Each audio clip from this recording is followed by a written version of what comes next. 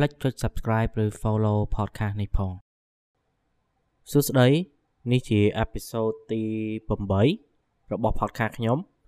ហើយប្រធានបទនៅក្នុងថ្ងៃនេះគឺច្បាប់ស្រូបទាញនេះជាប្រធានបទមួយដែលខ្ញុំចូលចិត្តលើកមកនិយាយដោយសារតែពេលដែលនិយាយពេលខ្លះខ្ញុំអាចលើកពីការអះអាងមួយចំនួនរបស់អ្នកដែលជឿទៅលើច្បាប់ស្រូបទាញហើយខ្ញុំយកមកធ្វើជារឿងកំ pl ែងបាន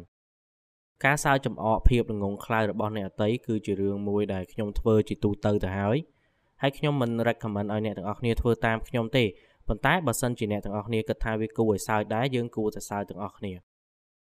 ច្បាប់ស្រូបទាញឬក៏ច្បាប់ស្រូបលុយកាក់អីហ្នឹងដែលយើងកំពុងតែឃើញមានសន្ទុះនៅលើអ៊ីនធឺណិតជាពិសេសគឺនៅលើ Facebook តែម្ដងដោយវាកើតចេញមកពីសភៅ The Secret ប៉ុន្តែច្បាប់ស្រូបទាញដែលកំពុងតែល្បីនៅស្រុកខ្មែរនេះគឺកើតចេញមកពីប្រទេសថៃទេទាំងការបង្រៀនទាំងការនិយាយទាំងការស្លៀកពាក់ជាពិសេសគឺការប្រើប្រាស់កណ្ដឹងនិងរាជបល្ល័ង្កគឺចេញមកពីប្រទេសថៃហើយវាកំពុងតែមានទីផ្សារខ្លាំងមែនទែនសូម្បីតែគ្រឹះស្ថានបោះពុម្ពដែលយើងគិតថាជាមនុស្សត្រឹមត្រូវឥឡូវក៏ឆ្លៀតយកឱកាសមួយនេះដើម្បីបោះពុម្ពសភៅដែលតាក់ទងជាមួយនឹងច្បាប់ស្រូបទាញចេញមកឲ្យទាន់ពេលដែលវាកំពុងតែមានភាពល្បីល្បាញដែរដោយអ្វីដែលខ្ញុំនិយាយកាលពីអេពីសូតមុនអញ្ចឹងគឺគ្រឹះស្ថានបោះពុម្ពគេគិតតែពីលុយទេមិនខុសគ្នាជាមួយនឹងអ្នកលក់អនឡាញប្រហែលទេតាមពិតទៅបើសិនជាយើងមើលឲ្យមែនទៅយើងប្រហែលជាគិតថាទាំងអ្នកលក់អនឡាញនិងគ្រឹះស្ថានបោះពុម្ពមានស្តង់ដារដូចគ្នាគឺស្តង់ដារលុយប៉ុន្តែយើងបកត្រឡប់មកច្បាប់ស្រូបទាញវិញថាមូលហេតុអីបានជាច្បាប់ស្រូបទាញកំពុងតែមានប្រជាប្រិយនៅក្នុងស្រុកខ្មែរយើងកាលពីមុនក៏ធ្លាប់មានគេយកវាចូលមកក្នុងប្រទេសខ្មែរយើងម្ដងហើយតាមសភៅមនោមយត្តសភៅហ្នឹងគឺស្ដើងលហៀទេហើយអត្ថន័យនៅក្នុងហ្នឹងគឺបង្រៀនឲ្យយើងចេះស្គាល់ពីចិត្តវិញ្ញាណខ្លួនឯងសម្រាប់ខ្ញុំនេះគឺជាទ្រឹស្ដីឡប់មួយដែលมันអាចរកអំណះអំណាងឃើញហើយបើសិនជាអ្នកទាំងអស់គ្នាជាអ្នកជឿលើវិទ្យាសាស្ត្រឬក៏គាំទ្រវិទ្យាសាស្ត្រអ្នកទាំងអស់គ្នានឹងមើលដូចខ្ញុំដែរថាទ្រឹស្ដីឡប់អញ្ចឹងហេតុអីបានជាមានអ្នកជឿច្រើនម្ល៉េះខ្ញុំពិបាកនឹងរិះគន់មែនតើនៅពេលដែលឃើញអ្នកដែលជឿកាន់តែច្រើនទៅទៅលើច្បាប់ស្រូបទាញហើយពួកគាត់ចំណាយលុយចូលរៀនវគ្គថ្លៃទាំងដែលដឹងថាការចូលរៀនហ្នឹងគឺមិនអាចជួយអីបានទេប៉ុន្តែពួកគាត់ចាញ់បោកទៅលើការលក់និងវិធីសាស្ត្រធ្វើទីផ្សាររបស់គេហើយជាពិសេសគឺពួកគាត់លោភផងគាត់លោភចង់មានចង់បានហួសហេតុពេក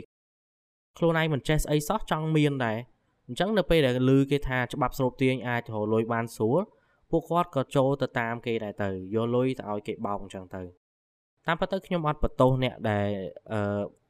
បោកគេច្រើនទេខ្ញុំបន្ទោសអ្នកដែលឲ្យទៅឲ្យគេបោកហ្នឹងច្បាប់ស្រូបទាញល្បីបានដោយសារមនុស្សដែលយកលុយទៅឲ្យគេបោកទេតាមពិតទៅបើសិនជាមានតែអ្នកដែលប្រមាណអ្នកហ្នឹងនិយាយដដែលប៉ុន្តែអត់មានអ្នកជឿច្បាប់ស្រូបទាញក៏វាមិនអាចល្បីបាននៅក្នុងប្រទេសយើងដែរ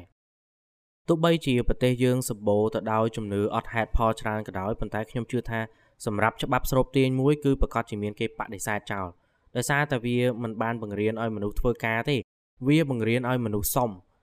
ហើយបើតាមវប្បធម៌ឬក៏ការទំនៀមទម្លាប់ពីបុរាណរបស់យើងគឺការសុំនេះគឺវាថោកទាបមែនតើទាំងការសុំទានទាំងការអីគឺវាអន់ណាប៉ុន្តែនៅពេលដែលមានច្បាប់ស្រូបទាញបង្រៀនពីការសុំចក្រវាលបែរជាមានអ្នកគាំទ្រទៅវិញចំណុចនេះហើយដែលធ្វើឲ្យខ្ញុំមិនយល់ថាតើអ្នកដែលជឿនឹងពួកគាត់កំពុងតែគិតពីអ្វីឲ្យប្រកបឬក៏ពួកគាត់ចង់ទៅមើលថាតើគេបង្រៀនរបៀបម៉េចហើយចេញមកបើកថ្នាក់បង្រៀនបោកលុយគេអញ្ចឹងតគ្នាយូរទៅវាទៅជាពីរ៉ាមីតស្គីមបាត់ហើយថ្នាក់ស្រូបទាញហ្នឹងប៉ុន្តែមិនអីទេខ្ញុំជឿថានឹងមានអ្នកដែលគេដឹងបដាពីច្បាប់មួយហ្នឹងហើយក៏មានអ្នកដែលមិនជឿច្បាប់ហ្នឹងពីដើមមកហើយតែងតែនិយាយរិះគន់ឬក៏ឌឺដងអីចឹងទៅបោះពាក្យអីចឹងដើម្បីឲ្យអ្នកដទៃទៀតរៀងភ្ញាក់ខ្លួនទៅតាមដែរសម្រាប់ខ្ញុំដែលមើលឃើញច្បាប់ស្រូបទាញគ្រាន់តែជារឿងកំ pl ែងមួយខ្ញុំប្រើឱកាសមួយនេះដើម្បីឌឺអ្នកដទៃនៅលើអ៊ីនធឺណិតដើម្បីបានសើចសប្បាយខ្លួនឯងជាមួយនឹងអ្នកដែលចាញ់បោកគេហ្នឹងហើយខ្ញុំក៏ហៅអ្នកដទៃទៀតឲ្យចូលរួមសើចចំអកជាមួយខ្ញុំដែរ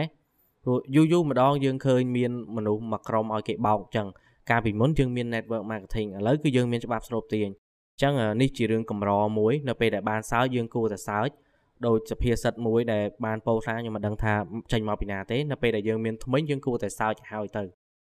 អញ្ចឹងខ្ញុំមានតែប៉ុណ្្នឹងទេនៅក្នុងអេពីសូតនេះជួបគ្នានៅអេពីសូតក្រោយអរគុណ សួស្តីខ្ញុំឈ្មោះហូសេងគៀហើយនេះជា podcast របស់ខ្ញុំ